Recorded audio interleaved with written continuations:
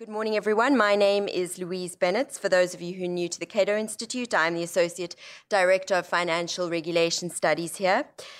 Today's discussion will hopefully pull together some of the discussion that began yesterday, and I think we're going to focus on two phrases which, to my mind, have become kind of convenient catch-alls for the financial crisis and its aftermath.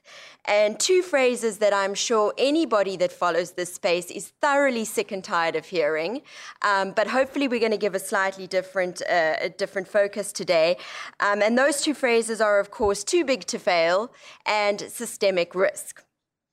Now, we could spend all day debating the etymology or the accuracy of these terms, and there is certainly no doubt in my mind that they are overused and a somewhat convenient smokescreen for the various failures which Mr. Kovacevic spoke about before, which are regulatory and otherwise that have taken place over a period of decades.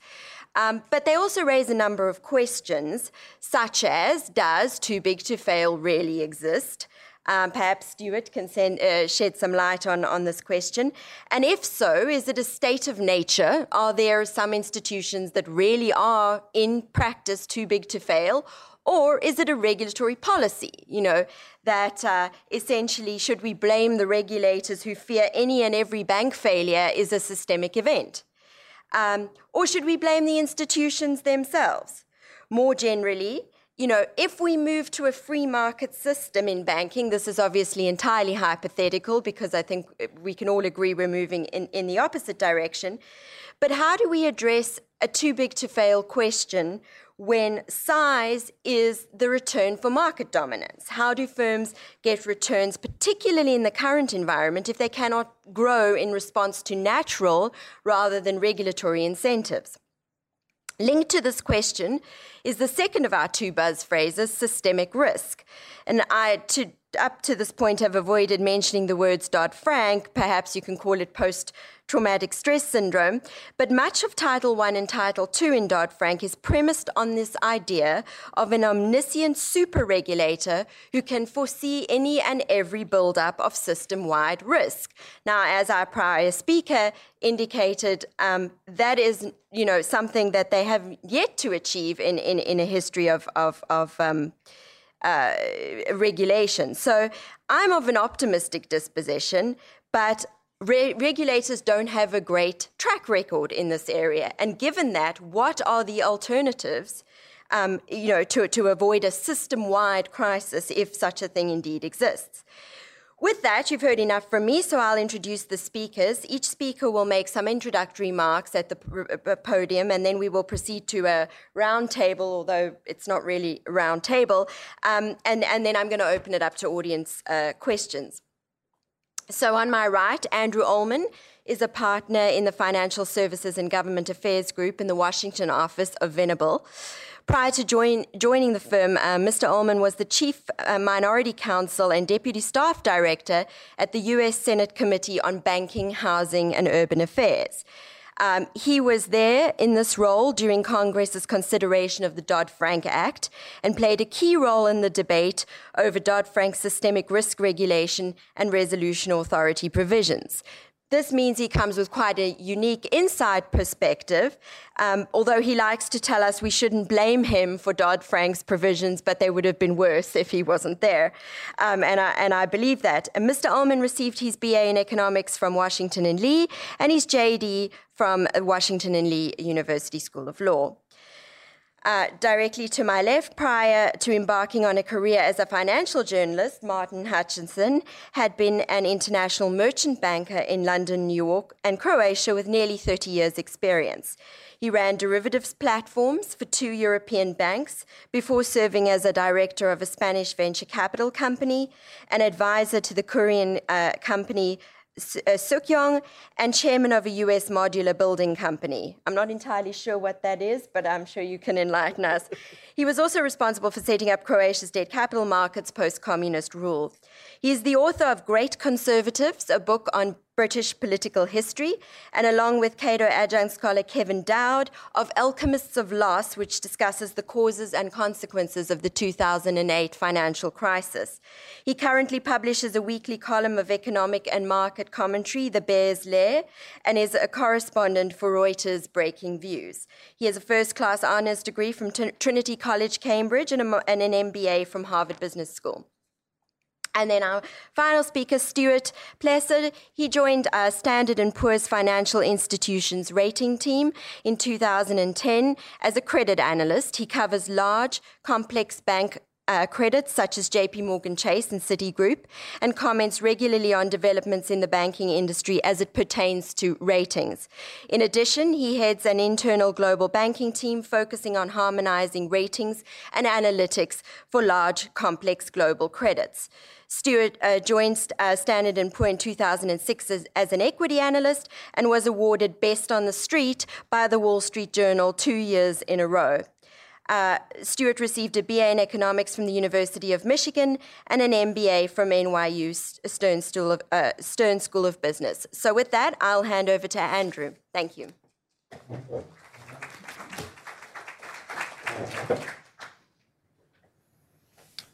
Thank you, Louise, for that nice introduction, and thank you for having me here today. As Lou said, I got my introduction and experience on Too Big to Fail up front and close. I was at the Senate Banking Committee from 2005 till last year, and so I was there during TARP, and then for all of the financial crisis, and then was there for the entire Dodd-Frank process. Which I think has given me a little bit different perspective about the importance of thinking about both kind of too big to fail and systemic risk regulation, which I'll talk about in a second. I see as somewhat interrelated, but in a different way than is usually thought of, is both not only realizing that it's important to think about these issues, not only from a solely economic perspective, or solely legal issue perspective, which they often are, and those are certainly important. But there's also an important political dynamic, because all of these issues happen in real-time policy-making, decision-making processes and through institutions. And if you don't think about those types of issues and how the economic consequences and incentives mesh with the legal structure and property rights and discretion for regulators versus rules, with the institutions, whether it be the regulators in Congress in our kind of democratic form of government, you can miss things. So I think the issues are both really important, not only for economic reasons, but also for political. I think a lot of the problems with Dodd-Frank have been well discussed, and many of you have heard them. And I think that maybe what I would talk about is just some ways to think about how to deal with these issues going forward, and to start maybe the conversation to be, well, where do we go from here? You know, we've heard about all the problems with Dodd-Frank, so if we don't want to have if we want to avoid another financial crisis and learn from the lessons, you know, what should we be thinking about at this point? And I think one of the first things to do is to realize that the legal superstructure that we have keeps up with developments in the market. That's very important. And I think it's something that often, particularly supporters of free markets, sometimes forget, is that markets depend on legal structures and legal property rights to make sure it's clear on how property rights are handled. And we've seen just in the last 30 years remarkable changes in our markets, both the speed, the complexity, the innovativeness. Just the internet alone has created amazing new issues for financial institutions, and the entire kind of computer revolution in the last 40 years has really changed many things. And we need to make sure that the financial regulatory structure certainly keeps up with that. And also that implies thinking a little bit more internationally about how we deal with these issues. And I think that means in terms of resolution as well. Certainly Dodd-Frank took one approach towards dealing with resolution authority. And I think many of the critiques about that have been well discussed here. But I would say that I think it is important to continue that dialogue and thought about how to make sure that we do have a superstructure that deals with and can properly resolve the largest financial institutions. I think it's an important issue that's still ongoing. I think the FDIC is taking a good faith effort in trying to figure out how to do it. But it's also an area where I think my experience with the banking committee is that more thought needs to be done in a constructive way, particularly by folks who favor free markets. But I also think that too much focus on resolution and that viewing too big to fail only through that prism is somewhat problematic, and it misses really, I think, is almost a more important aspect is to avoid that situation or to increase your policy options if you get into another financial crisis. And quickly that boils down to is making sure you actually have a competitive and dynamic financial markets industry. If you think back about the financial crisis, one of the things that actually was good and that helped avoid even some worse problems was that there were a fair number of institutions that had the balance sheets to assume other institutions that had gotten into trouble. So that is very instructive. That's typically how, even with smaller institutions, how banks are resolved. That's the optimal way, is to have another bank assume it, but purchase it. Takes it away from having the FDIC and any prospect of taxpayer assistance there. So if you want to create a marketplace where the market takes care of these issues, so that if an institution finds itself in financial trouble, which you in many ways you expect is going to happen in a competitive market. Sometimes bets don't pay off. That's what we expect. Is that you have options for institutions to be able to come in and purchase that institution. But I think this is where I think systemic risk regulation now comes in, is that Dodd-Frank, particularly through Section 165, is imposing a very rigid financial regulatory structure on any institution over $50 billion.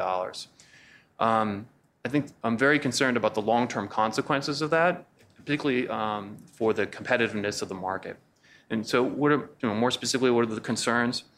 One is that it could start to focus in creating a more utility-like regulation and creating banks that think more like utilities.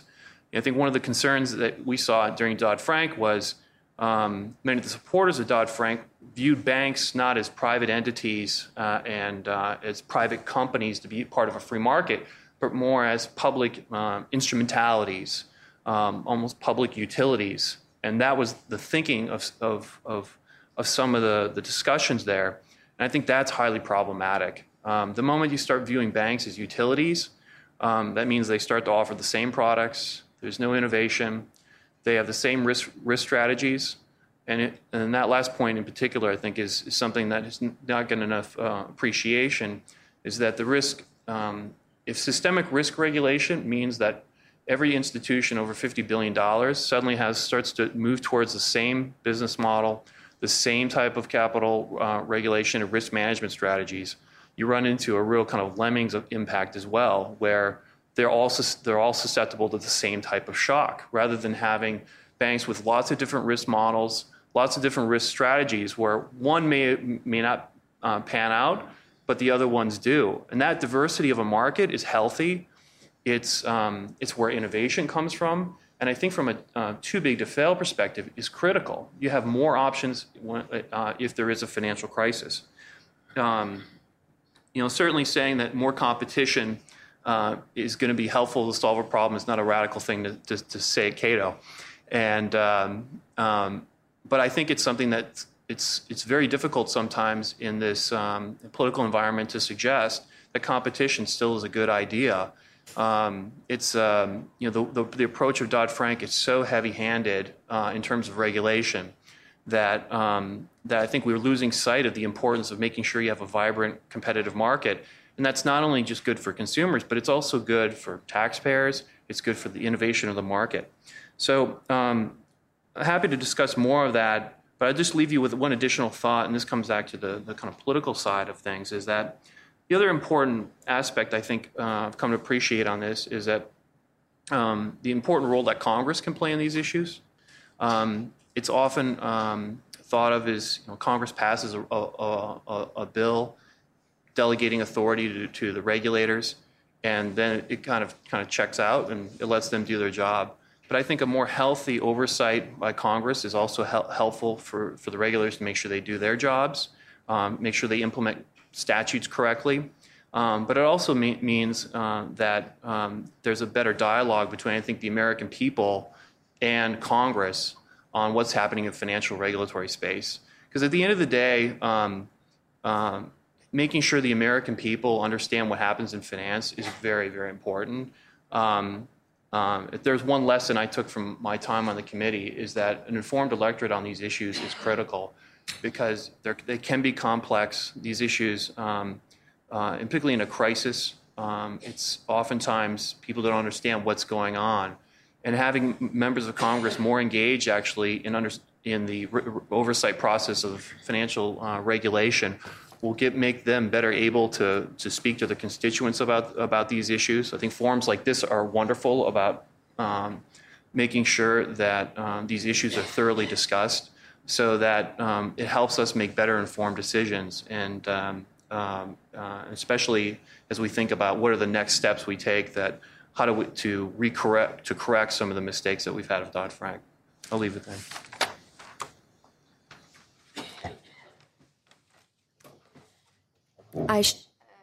That seems not. Oh, there we go. I should mention that Martin has prepared some slides which will be available online if you're interested after the presentation. Thanks. I'd like to focus my short introduction today on the question of sources of systemic risk. A presentation I've prepared goes into the other areas of this discussion, but having rather little time, I thought sources is the most important question. And firstly, I'd suggest that too big to fail is not the central problem, because in today's markets, interconnectedness between banks is very high, risk management systems are very similar, leverage is high everywhere, funny money created by Messrs. Bernanke and Yellen is funny for everybody, and technological risks are universal. And therefore, if one of the banks goes, whole clusters of them are going to go. And so there's really no point in worrying about too big to fail, because if you get a banking crash, it'll happen to not necessarily everybody, but a large segment of the banks. It is my contention that there are many more sources of systemic risk today than there were 30, 40 years ago when I started in banking in the 1970s. Firstly, interconnectedness has been vastly increased by modern finance, such as derivatives, credit default swaps. In the old days, you had an interbank market and some bond and stock deals, and not much else. Whereas today, with securitization, derivatives, credit default swaps, everybody has obligations to everybody else. So if one key player with a good network goes, you've got big losses on pretty well everybody else in the market, and probably some of the other players will have critical losses. Secondly, everybody uses the same risk management, or at least closely related systems. They're all Gaussian. This is what failed in 2007, 2008. It undervalues pathological products such as credit default swaps and CDOs.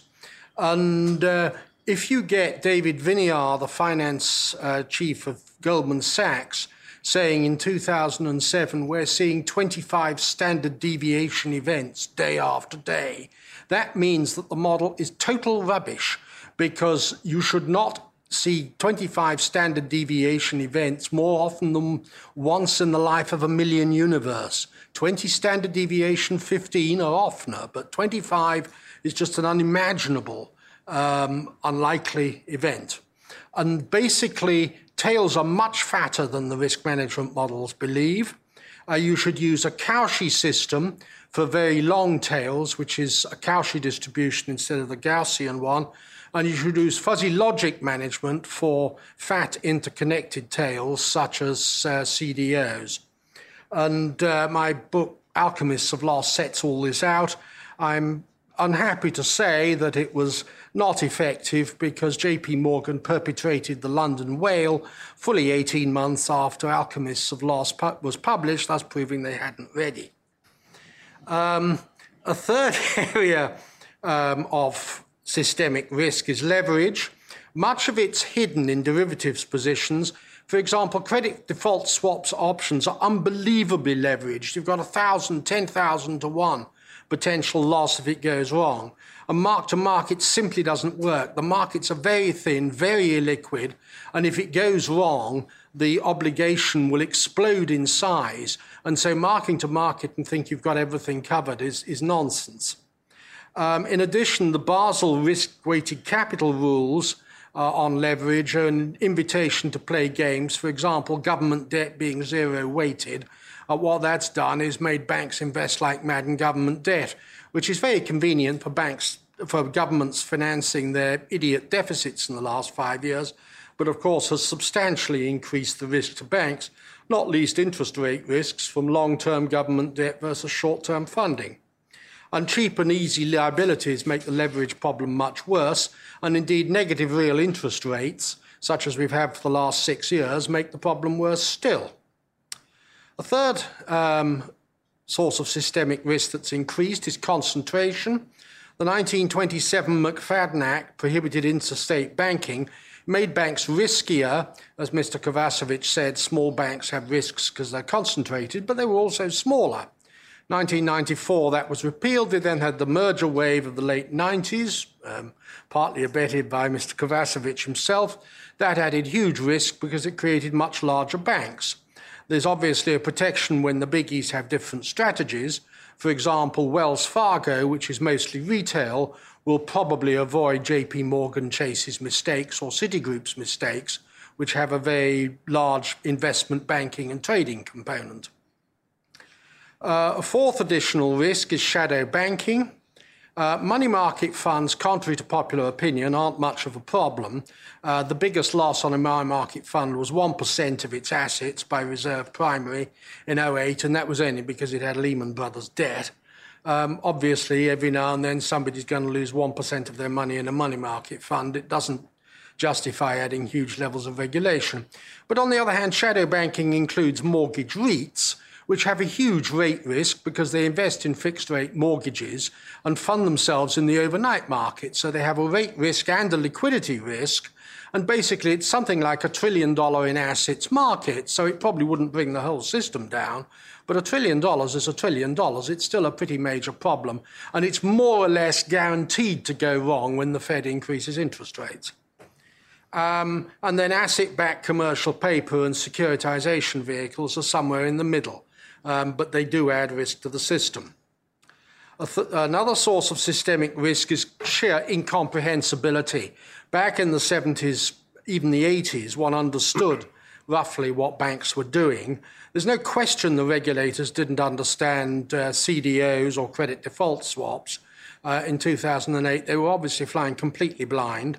To a large extent, the banks didn't understand them either, and they certainly couldn't manage their risk. They didn't understand that CDOs were highly correlated because they all had subprime mortgages in them. And so the rating agencies rated these things AAA, which was perfectly reasonable based on the Gaussian models that the rating agencies and the banks used. But Gaussian models were rubbish. The things were all correlated, and therefore they all went bust, causing a huge hole. Banks are now subject to technological risks that the brass don't understand, and hacker risk in particular is a jungle. At any time, a predator could take out a large chunk of the banking system. Another source of systemic risk, which we didn't have before, is speed. Fast trading by computers is intrinsically uncontrollable, and as we've seen a couple of times with moderate meltdowns, has the capacity to cause the whole system to collapse. A rogue computer can lose a lot more money than a rogue trader. Circuit breakers in the markets help, but if you have circuit breakers in the markets, you then can't hedge properly because at any time you've got nothing to hedge with because the market shuts on you suddenly. Another source of systemic risk is monetary policy. Loose money encourages leveraging, increases instability. I'd argue that money's been too loose since February 1995. But there's no question that the looseness increased astronomically in October 2008. Monetary policy, loose money also produces a get-rich-quick culture on Wall Street in particular. That's especially a problem on trading desks, who tend to have a get-rich-quick culture anyway, but it affects the entire bank because everybody's bonuses is based on sort of take the money and run. Illiquidity is an additional source of systemic risk. Bonds and shares were reasonably liquid in the old days. That was the principal problem in the London Whale case because he was trading credit default swaps on an index, and basically he was controlling something like 60 or 70% of the volume in those CDS, so there was no liquidity at all. They were happily marking them to a market that didn't exist. You can't get out of arcane derivatives positions. That's the problem with them. You can get out of interest rate swaps, but the fancy stuff you can't. And the multiplication of instruments worsens the risk because traders try to control markets. If you've got someone like the London Whale who sort of goes around saying, I'm the biggest honcho in the market and I'm going to control index CDS, you've got a real problem. Finally, regulation. Deposit insurance increases leverage. Banks had much less leverage. They had about 20% capital before we had deposit insurance. The idea that little old ladies should do credit analysis on their banks is, of course, unkind to little old ladies. But on the other hand, it sure as hell makes everybody think straight. And the complexity of regulations has greatly increased the chance of toxic interactions. And in addition, you've got the interaction between banks and the regulators. For example, the 2004 change in the SEC's net capital rule for large brokers is what caused them all to be leveraged 30 to 1 instead of 15 to 1, which is what they were leveraged before 2004, basically double the problem. And then you've also got the emasculation of the Volcker rule, where a perfectly simple concept becomes, 100, 200 pages of regulations that basically doesn't make anybody do anything. You've got a technological source of risk that didn't previously exist. My son has helped me on this because he works for a financial tech company. I can't say I understand it at all. I'm much too old, and although I was a maths graduate, it wasn't anything to do with technology. Banks all use the same programs for certain tasks, and so OpenSSL's Heartbleed bug in April and another in June 2014 caused bits of the system to go down. Heartbleed was an encryption software with one employee surviving on $2,000 a year of donations, and yet was used by a large portion of the financial system. Bugs allow bad guys to get personal details.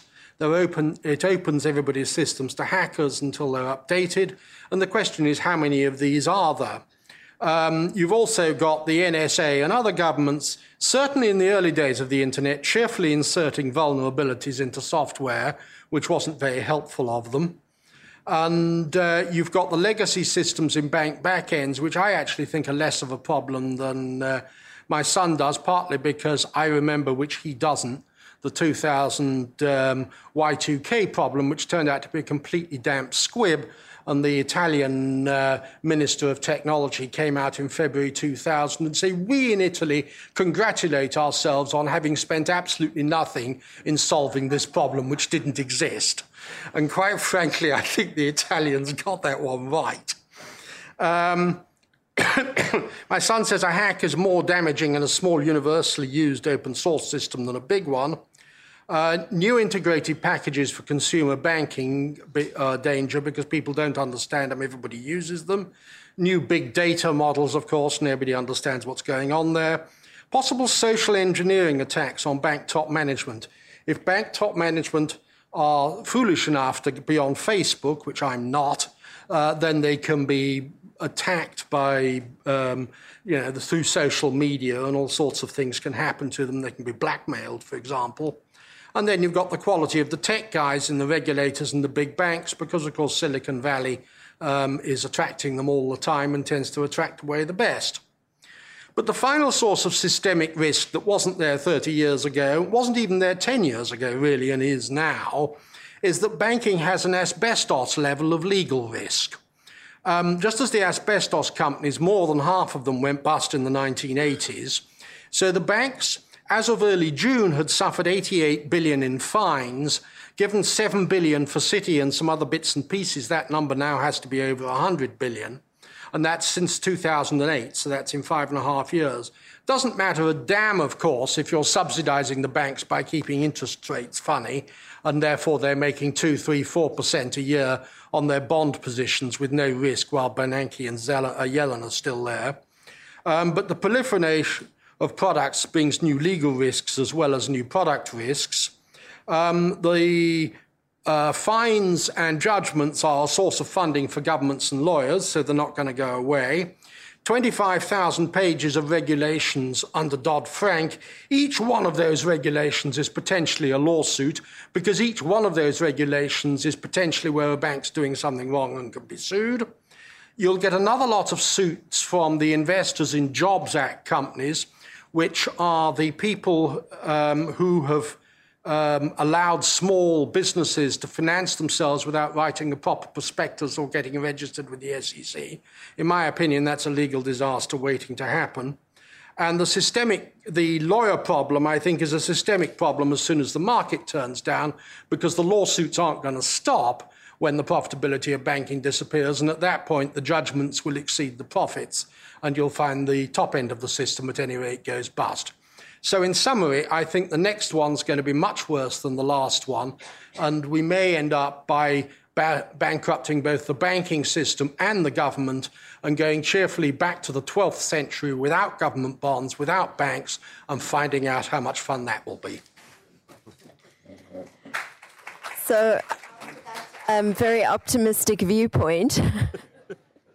I think I'll hand over to Stuart, who hopefully has something good to say about ratings. Thank you, Stuart. Thanks. It's good to be here today. I guess the rating agencies have been touched up a bit in the previous speakers, and just to say that I am not from the structured department. I cover the banks for the rating agencies, but we have made a lot of revamping of criteria to try to see what is wrong in the past and come out with a better product going forward. As a rating agency, we're basically agnostic to policy. We're not trying to set it. We're reacting to it and rating accordingly. The issue of government support and too big to fail is something, as a banking analyst, that we answer questions every day, and this is a very topical question. To state it there right now, we do still have government support factored into our ratings for the largest 8 systemic banks. We have these banks on negative outlook, which in rating speak is a 1 in 3 chance that it could be downgraded in the next 2 years. But specifically, we have the negative outlook on the banking holding company. I'll run through a little bit of the mechanics of the wind down, and I think it's been alluded to earlier as well.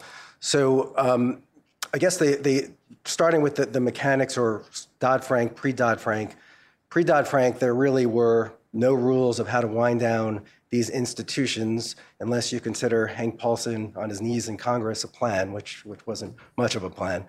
So what happened in Dodd-Frank is they're trying to come up with a plan to say, A, there's no individual bank will get equity injected to the bank, but they're still able to give the systemic support to the system. And that was written into Dodd-Frank, and since then there's been some progression of how does this work, because how this works is really important to prevail in terms of the system, of the linkages in the system. And I think that's one of the key aspects of why are these banks so important? Why can't they be wound down in a way that the smaller banks are done on a regular basis through an FDIC type of transaction and either sold off? And it's because they're big and they're connected to the rest of the world, and there are a lot of implications for that happening. So these linkages for these banks, they're in all countries around the world. So the way the wind down is supposed to act is, first, there should be in Title I, these banks are putting together living wills, trying to get them less complex. And the first order of business is, can they be wound down under ordinary bankruptcy rules? And these living wills, which are in progression right now, are getting at that. And at the very least, what they'll do is, what could be done is they'll say, okay, you are too complex as a bank as you stand right now. You need to sell these subsidiaries, do this, this, and that. And that's taking place. There are some banks are shrinking in some degree as part of the living wills. Those also as part of a lot of the regulation, particularly the leverage rules, which are punitive for big asset banks. But The next step is Title II, Orderly Liquidation Authority. If it's deemed that this bank really is insolvent, it will move into orderly liquidation. And at that point, basically, the assets are going to be transferred to a bridge bank. The holdco is going to be left in receivership. And at risk will be the equity holders and possibly the debt holders. This is all going to play out as how big a loss is and what is the capital stack to get you to the point of debt holders that are part of this mix. The operating entities will go on as business as usual, and the money will be funneled down to the operating entities. And so that is why, from a rating agency, when I said earlier, we don't have negative outlooks on the operating entities because we think that the Dodd-Frank Act is looking to salvage the operating entities, and the holdco debt holders, though, could be at risk based on the plan. So to take you over a little bit to how do we come up with our ratings and what are we looking for to possibly downgrade these holding company entities. We came up with new criteria in November 2011, and in that criteria, we formalized government support. And basically, we looked at whether a bank, there's a couple of aspects of it. First is whether a bank is highly systemically important, or moderately systemically important, or not systemic at all. The 8 banks that I refer to are highly systemic. We're deeming them in the U.S., and that basis on how they might impact the economy, their linkages, international, and so there are 8 banks that we're deeming highly systemically important. Then we move over and look at the government, and are they highly supportive, or support uncertain, which not going to support. And currently, we deem the U.S. government as supportive, and we look at the standalone credit profile, what the rating would be of the bank without the support. There's a table. We look at the sovereign rating. The higher the sovereign rating and where the bank stands, this would be the notch uplift. They're basically 1 or 2 notches. The higher the standalone entity is, the lower the notches will be because you get closer to the sovereign rating of the U.S. So that's how the construct works. And what we're looking for in terms of what's to come and what would cause us to remove the support is there are hurdles with Dodd-Frank. And one of them is there's a notice of proposed rulemaking that has been in the works for a while now, and seems like it was end of 2014. Now we're hearing first quarter of 2015, which is basically going to put together the capital stack of what are the banks required to hold as in terms of their assets and what percent by what bank, because the larger systemic bank, the notion is they may need to hold more of this. So basically the construct of it is in the numerator there's equity and debt, and in the denominator is basically what we understand is going to be risk-weighted assets based on Basel III risk weightings, and coming up with some percentage of what this should be. It's around 20%, but it could vary by bank. Once we understand that, and once we understand the pecking order of debt and who will be, what is the waterfall is one hurdle, and we should see that soon. The others that we pointed to is global cooperation, which admittedly is not something that's going to be solved immediately, but it is a hurdle, and we could speak about it a little more because global cooperation involves a couple things. You have these entities that are in all these countries. If the local regulator in another country starts to ring fence one of its banks and doesn't trust that it will be wound down and the funds will be given to this entity, or if they start to unwind the derivatives, which are the key part of the whole linkages, in the U.S., under U.S. law, those derivatives will have stays and the counterparties will keep to the derivatives. But if they're international derivatives, which a lot of them are, and the local regulator starts to ring fence and starts to unwind, then you have chaos going on. So cooperation globally is a key part of this process. And I would say as well, just another part in terms of other aspects is I think the Dodd-Frank, the wind down is set up for a very idiosyncratic one-bank failure. The hard part to understand is what would happen, and if you think about the last crisis, there was a couple of banks there, but there was some on the ropes that if one went down, would they suddenly have 3 or 4 in the bucket here? And that's a big aspect. From a rating agency, we are looking at that, and we're going to rate to what we feel the will is and the political will is, and the political will does seem to say we are not going to have, we're not going to bail out a bank, and debt holders are going to have to take a haircut. And that's what we're looking at. And what we believe, why we have it in there today is if it happened tomorrow, they're not ready for it, but they are moving towards getting prepared for this. I'd comment that the preparation and what this is look, it's better than no plan before. And obviously there's a lot of thinking that's behind winding down these banks. And this should preserve the banks in general in terms of, you would think of from a higher valuation when you have the government at your back. One of the key aspects of this plan is the government is supplying a liquidity fund to keep this going. And this will work only as much as the market believes that it is working and the government behind it. And that's why this capital stack is very important to understand that there really is equity to inject into these operating entities and that the government is going to be at the back with this liquidity fund to keep this moving along. I would say personally that one aspect I think about in terms of that is that you have operating entities, they're owned for a while by the government. You're a company trying to produce loans. Why are you sticking around with this operating entity if you're a CFO explaining that you're doing business with the government?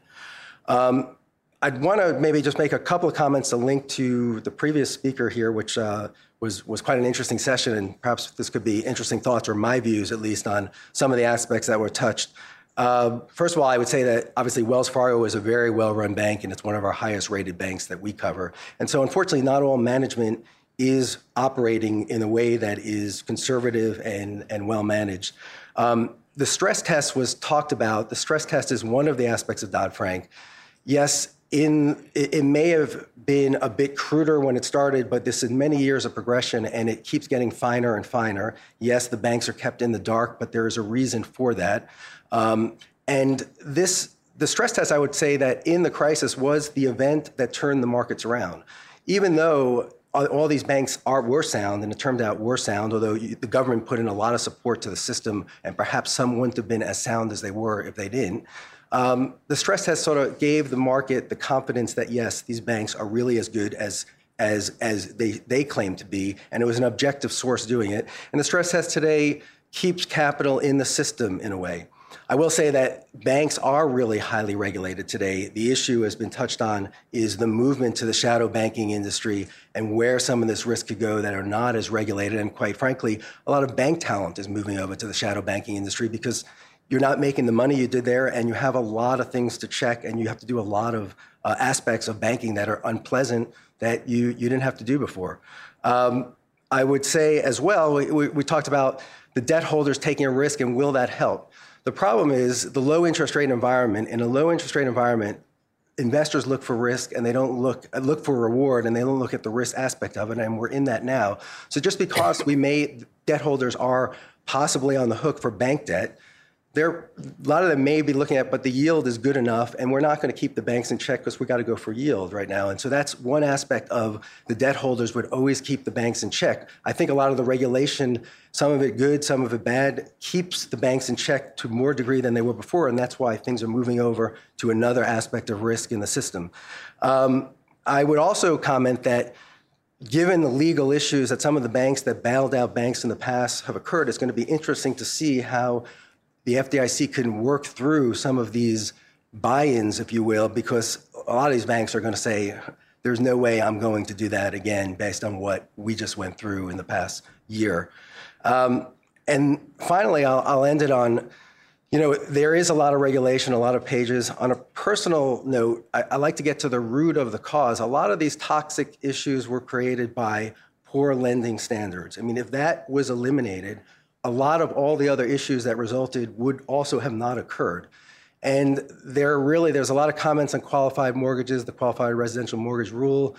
It seems to be getting more lax, although I would say that a lot of the products that were there before are not there anymore, particularly the interest-only type of loans. They're talking about removing some home equity products.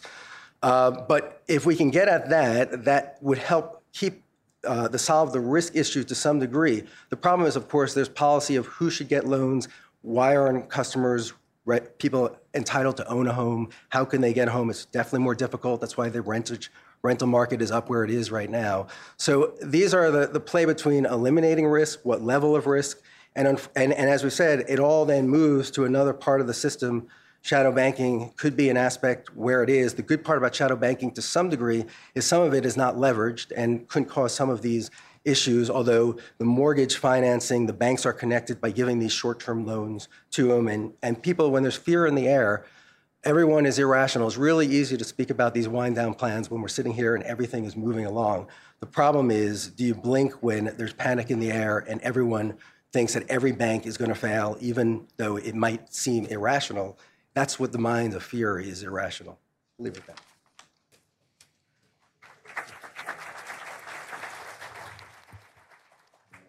Okay, so I think the first question I have, and it's sort of for the panel generally, I'll let you kind of go in order, but when you look, as there sort of seems to be a bit of a tension, because on one hand, we're saying, well, you know, so the risk modeling and all of this can be a useful tool for addressing some of the, you know, the lack of oversight in the past.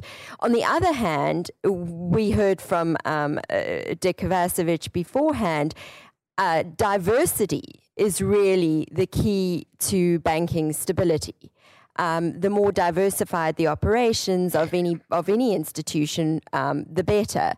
So the question I have is, when we look at sort of a global the global capital standards and we look at risk modeling, there seems to me to be a focus on kind of concentrating so-called safe assets in treasuries, other types of government securities, and there definitely seems to be a move towards, I know they're sort of trying to fine-tune some of the risk weightings, but there seems to be a move towards concentration rather than diversification of assets.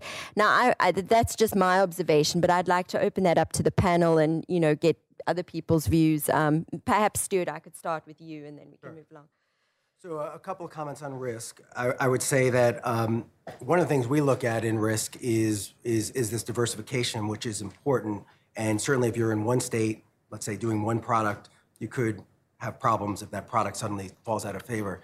The other aspect I would say on that is that even doing that with these large diversifications, certain pockets of risk, a la the London whale that causes a $6 billion loss, could, even though you're diversified, you could get into big trouble and escalate an amount of loss. I think in JP Morgan's case, the offset of that is because they're so diversified and big, they make about $30 billion a year pre-tax, which is helpful when you have a $6 billion loss. So I would also say in terms of risk, what we look at and what I look at personally is the risk systems are, when banks do these acquisitions and start piling on different banks, it gets a little dangerous because they have different systems interacting with each other. So a uniform risk system from a bank is a really important tool, because the technology is the key to how you're going to find the errors. And if you're not up front there, and if you're cutting back on expenses, which banks are, and you're cutting back on technology, that's a big no-no for us right now. I'd say finally, when you talk about, yes, there is a concentration in product. They're sovereign products, they're MBS and treasuries. I guess it's bad if your government is bad and is insolvent in how they're looking at managing their own debt. But we view, the government debt of the U.S. government almost AAA, I'll say. And so it's not bad. But there are aspects of, in other countries, you have Italy, Greece, that the banks are all buying their own government debt. And interestingly enough, Basel looks like they're addressing that, coming up by saying, these are not a 0% risk weights. And by the way, as a rating agency, we have our own capital model. We rate them based on we risk weight them based on the rating of the debt. So there's a more punitive charge if you're owning Italian sovereign versus U.S. sovereign. Okay. Risk models are only any use if the models themselves are good. If you're using Gaussian risk models for all your risk management, then everybody who's being modeled will tend to favor products with either very long tails or very fat tails, because the model will understate their risk, and by and large, you're going to be able to make more money out of them. And that's why the credit default swap market was so popular. And you're seeing other examples of that as well. Likewise, if you have zero risk weighting for government debt, then banks will just buy government debt ad infinitum because they're allowed to be infinitely leveraged on it. I therefore think that regulators telling banks they have to use the same risk models are dangerous because the risk models aren't perfect, and regulators telling banks they have to use the same risk weightings are dangerous because they drive banks into the same securities. And indeed, we've seen in the last few years that banks being forced to buy government securities is not morally bad for the banks, but sure as hell is morally bad for the governments because it allows them to borrow like mad and just stuff it into the banks.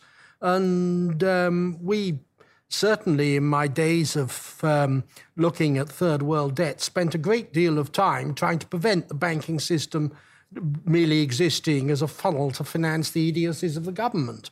And so if you've got a system that encourages that, then governments are allowed to do all kinds of crazy things and waste everybody's money and not go back to taxpayers, which, of course, produces a reaction from the political system because people don't like to pay more taxes. So instead, they finance themselves from the banks. And at least for 5-10 years, if you're the US, you can go on doing this. And then the chickens come home to roost about 2025. I mean, whether we have the crash in 2015 or 2025, my crystal ball is a little unclear as to when it's coming, but it's sure as hell coming. And then, of course, it's a win-win situation because when that happens, you can blame the private sector. Yes, of course. The bank's fault, yes, right? Absolutely. Exactly. Andrew. Yeah, I think the point is also shows that the level of prescriptiveness that we now have in our financial regulation and the way we regulate banks, the detail of how to run a bank has been so regulated. Thousands and thousands of pages now of regulations, not only on capital, but any form of lending, that at some point one has to ask yourself, at what point does the judgment of the banker be overridden by that of the regulator? And there's certainly an important role for regulation as an overseer in making sure that that improper risks aren't being taken, but the day-to-day determinations about which risks to assume and how to engage in risk management seems to be moving more and more away from actual bankers towards regulatory models. And that creates incentives for uniformity, makes it difficult for unique business models to come along. It also leads to a different type of institution. Following up the earlier point, one of the reasons it makes sense that people are leaving banks and commercial banks is because they're becoming increasingly bureaucratic because of all the regulations. When you can go off to a lightly regulated non-bank institution, engage in actually fulfill what you think is a good business strategy without having a regulator say, well, I don't think you want to do that, and you have to do this and fill out these 6 forms or 6,000 forms. That's really one, I think, of the real problem that they get is it's certainly capital regulations are important, but the level of prescriptiveness now is really quite surprising and staggering. Okay. And then moving also to something that a couple of you touched on is this issue of profitability of banking. And I think that it sort of has become an article of faith that profitability in the banking sector is somehow a bad thing. And it must indicate all sorts of malfeasance on the parts of the participants. But without, profitable banks, you do have a problem in a crisis because, as Martin indicated, in the next crisis, you won't necessarily have other organizations that kind of can buy each other up and assist the government. And we remember last time that it was a number of private banks that assisted the Fed in their efforts. So I just want to sort of get a sense of how you look at it. How do you become profitable in an environment like the current one? So I would say that the U.S. banking system, the U.S. banks now are probably one of the most profitable in the world. Just it's not a great relative scale, put that out there as well. But I think the important part is, can you clear your cost of capital? And that's basically around 9%.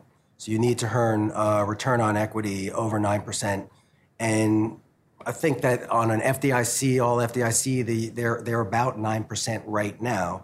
The problem is that a lot of this is being achieved by massive reserve releases and not through true profitability. The other problem is that spread income, which is how banks make most of their money, is really under pressure because the long-term rate is around 2.5%, and it's a very flat yield curve. And so, and it looks like it may stay that way for a while, but we'll see. So, and I would say that banks are really not interested in making this tiny spread income of getting some money and then buying a government bond, as they want to make loans.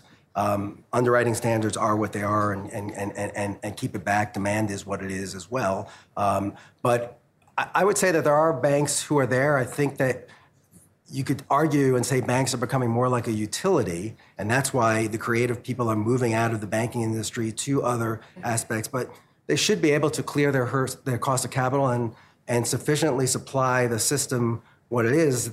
I think what's at stake is that a lot of the better management banks are being brought back to the level of this mediocre because they can't do some of the things that they were good at.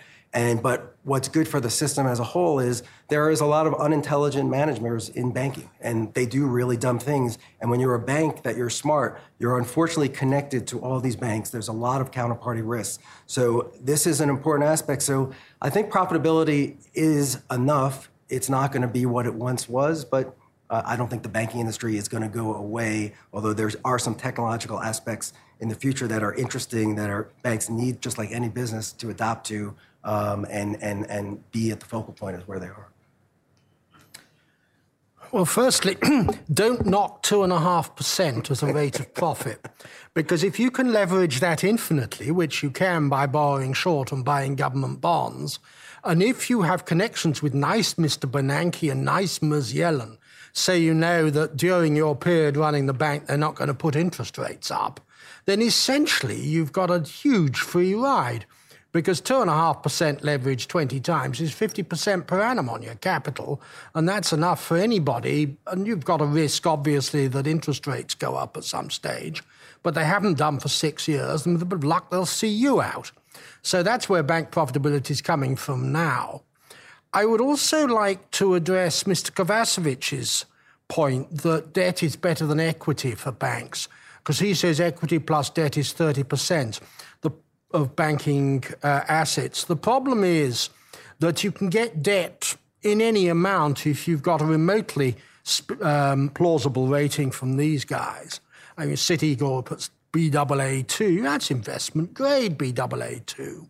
And you can therefore get debt cheaply and in gigantic amounts from the market without anybody putting any covenants on you at all at the moment, because the markets are so little, and if you offer them just 1% more yield, investors will flood into you. So there's no control at all there. I would suggest that a much better system would be to abolish the tax deductibility of debt and thereby force people into preferred stock or preference shares, depending on which side of the Atlantic you come from, of banks. Because the point about preferred stock or preference shares is that they have votes in the governance of the bank. And therefore, if you've got preferred stockholders getting a fixed dividend and having votes in the overall shareholder governance of the bank, the election of directors, the payment of the CEO and so on, you've got a very much better control than you have merely with debt, where the underwriters sell it and then the debt holders have no control at all unless the thing actually defaults. And so I would suggest that you want your 30% of total assets being capital, but that the non-equity portion needs to be preferred stock, not debt. Yeah, I think the point you raised, Louise, is a key one, as I indicated in my opening remarks. To just kind of expand on it further, is I think it's often thought of is that all the Dodd-Frank regulations are only hitting just a couple of big banks. But that's not, it's not accurate. It hits the entire banking system, but particularly any bank that's $50 billion or larger gets hit with the Fed's new enhanced prudential standards. And that is really kind of revolutionizing, I think, banking and banking regulation. And where profitability, I think, is particularly important is making sure that the banks that are on the ascendant, that are maybe smaller now but have come up with a new business model or are very good at managing risk, you want to have an environment where they can thrive and grow, and as other institutions are not as efficient, either they buy them and turn them around and make them more profitable, or they slowly kind of fall down the rankings. But when you have such high regulatory costs from Dodd-Frank on smaller institutions, I mean, $50 billion is not that big of a bank. I mean, in a $16 trillion economy, $50 billion is a systemic institution. Even if you go back and look at Dodd-Frank, it didn't consider $50 billion to be a per se determinant of systemic significance. Rather, it was a threshold that was put in there so that you would have more than just systemic banks subject to systemic regulations on a much more tailored basis. But the way that's been applied has been very uniform. It's focused largely on these almost arbitrary asset thresholds, which means that banks that shouldn't be subject to certain systemic regulations are. That puts a significant regulatory and not only cost, but sometimes hurdles on their not only profitability, but ability to expand and grow and be a healthy institution. So not only does that hurt from taking care of making sure you have a dynamic financial market, but it means your talent starts to migrate, products start to migrate, and you have a financial system that looks more like utilities. And if you're talking about a banking system where your return on equity is a very small percent, you're starting to look, as we've already heard, you're starting to look like utilities. That's a great way to go in the opposite direction that Dodd-Frank said it was going to deal with too big to fail. But you can't deal with too big to fail unless you have a vibrant financial market where institutions can grow and do what they should do, is make loans and be profitable and return shareholders nice profits. Okay, thanks, Andrew. I think that's a really key point, and I think it came up in last year's panel for those of you who were here, that there's just an inherent tension in Dodd-Frank. It kind of wants to do everything, right? It wants to micromanage the decisions of institutions, but then allow them to fail when those decisions are bad. And I think that's clearly problematic for some people. So I'm going to actually open it up to one or two questions now. We're almost out of time, so if you could keep it brief, I'd be appreciative. Are there any questions? Where are the microphones? Okay. There we go. The back.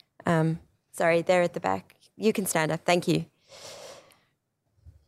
wonder if you could comment on the potential of Chapter 14 of the Bankruptcy Code to address too big to fail, and also the funding mechanism for Chapter 14, if it's going to be sufficient.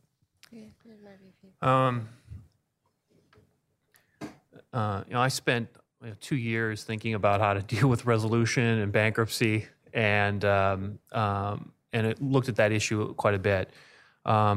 Listen, I think any idea on how to improve the resolution of any entity is a great idea. Whether it be bankruptcy or the new resolution, or what we have under HERA for the GSEs, is important. And it's an area, I think, actually of academic study where there's not been sufficient attention. I think it was pretty clear there are not that many people who do work in that area from a kind of a scholarly perspective, as opposed to kind of a bankruptcy practitioner. So I think there's a lot of study that could be helpful in that area.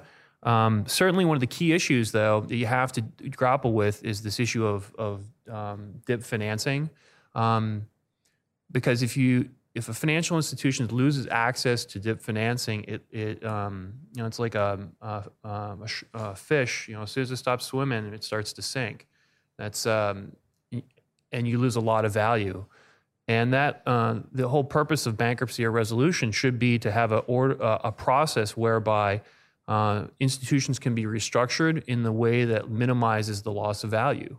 That's an important legal right and structure that's important for the operation of free markets.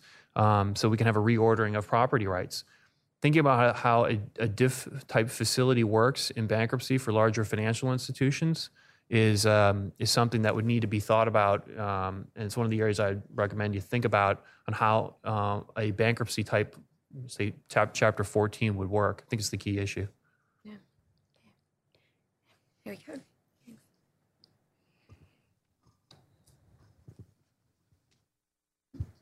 Just a quick question on stress test transparency. It sounds like what we're trying to balance is the current system, which is, I guess, designed to prevent banks from gaming the stress test, versus a more transparent and open system, which would allow outside input and comment from the public on improving the models. I would just like the panelist opinion on how transparent do you think the stress tests ought to be, balancing those two concerns?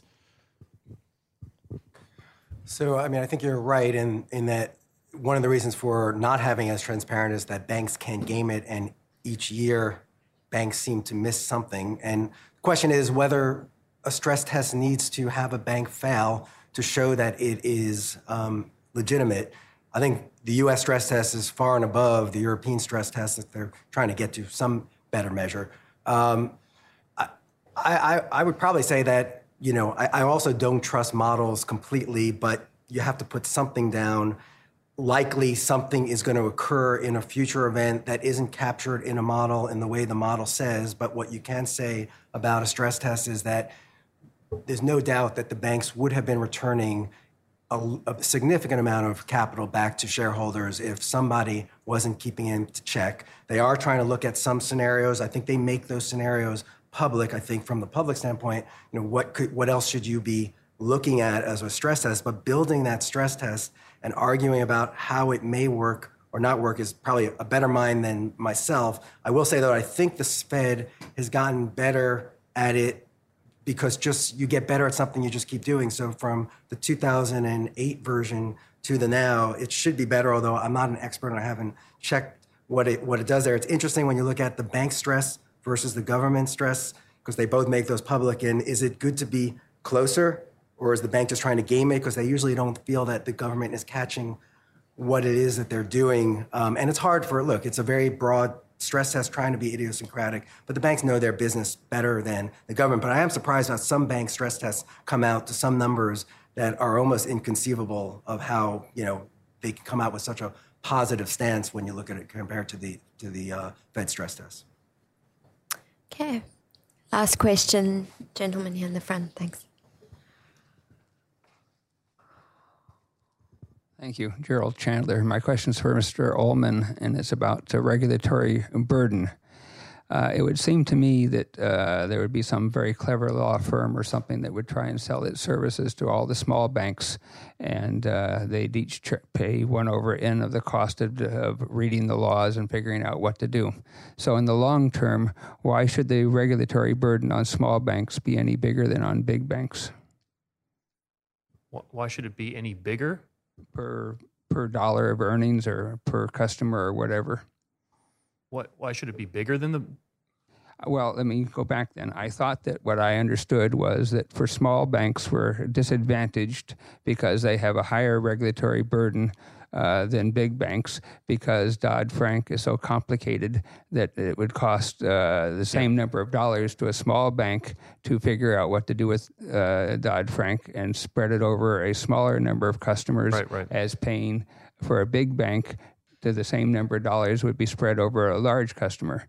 But it would seem to me that the big bank would have its own lawyer, and the small bank would have what I'll call a collective lawyer, which would share the cost with a lot of other small banks. So did I understand it correctly that it was claimed that small banks have a bigger regulatory burden? And if so, why is that the case? Yeah, I mean, I think, well, first of all, it's just the compliance involved in actually complying with the rules. I mean, this is not something that you can do off the shelf. I mean, these are highly. You can take the living will plans, for example. Those have to each be done for each individual. They're not something that you can say, here's one plan that works for each institution. It has to be highly tailored, and so that alone is a process. You have to come up with your own plan. It's a lot of time of management to come up with something. And then you have to engage with the Fed as the part of that process. You know, those submissions are quite lengthy. Most of these regulations are not things you can kind of take off the shelf. And that's one of the real difficulties here. Talk to any of the bankers, and remember the point. It's also not only the kind of pure cost that's a problem. It's this kind of utility type approach that we're kind of slowly, sometimes rapidly, kind of migrating to. That also is also important for the larger institutions because you want to have diversity of business models. That's a good. Talk to anybody in risk management, as we've heard already. Diversity in risk strategies. So from a system, you want to have institutions with lots of different risk strategies. I think it's in particular likely to be more of an issue for smaller institutions because usually we see innovation start off small and then grow over time. So to the extent that regulations impose many times unintentional barriers to either growth or even entry, those are the real problems for creating a dynamic marketplace and making sure you have the healthy enough institutions to ensure that when you do have a financial crisis, they can weather it and assist in making sure that any institution that runs into problems doesn't have to come run into the government. Okay. Thank you to our speakers. I think we're going to have to wrap this up so we can get the next panel on. But thank you for being here today, and I hope the discussion has been interesting and not just two more too big to fail. Thank you. Bye.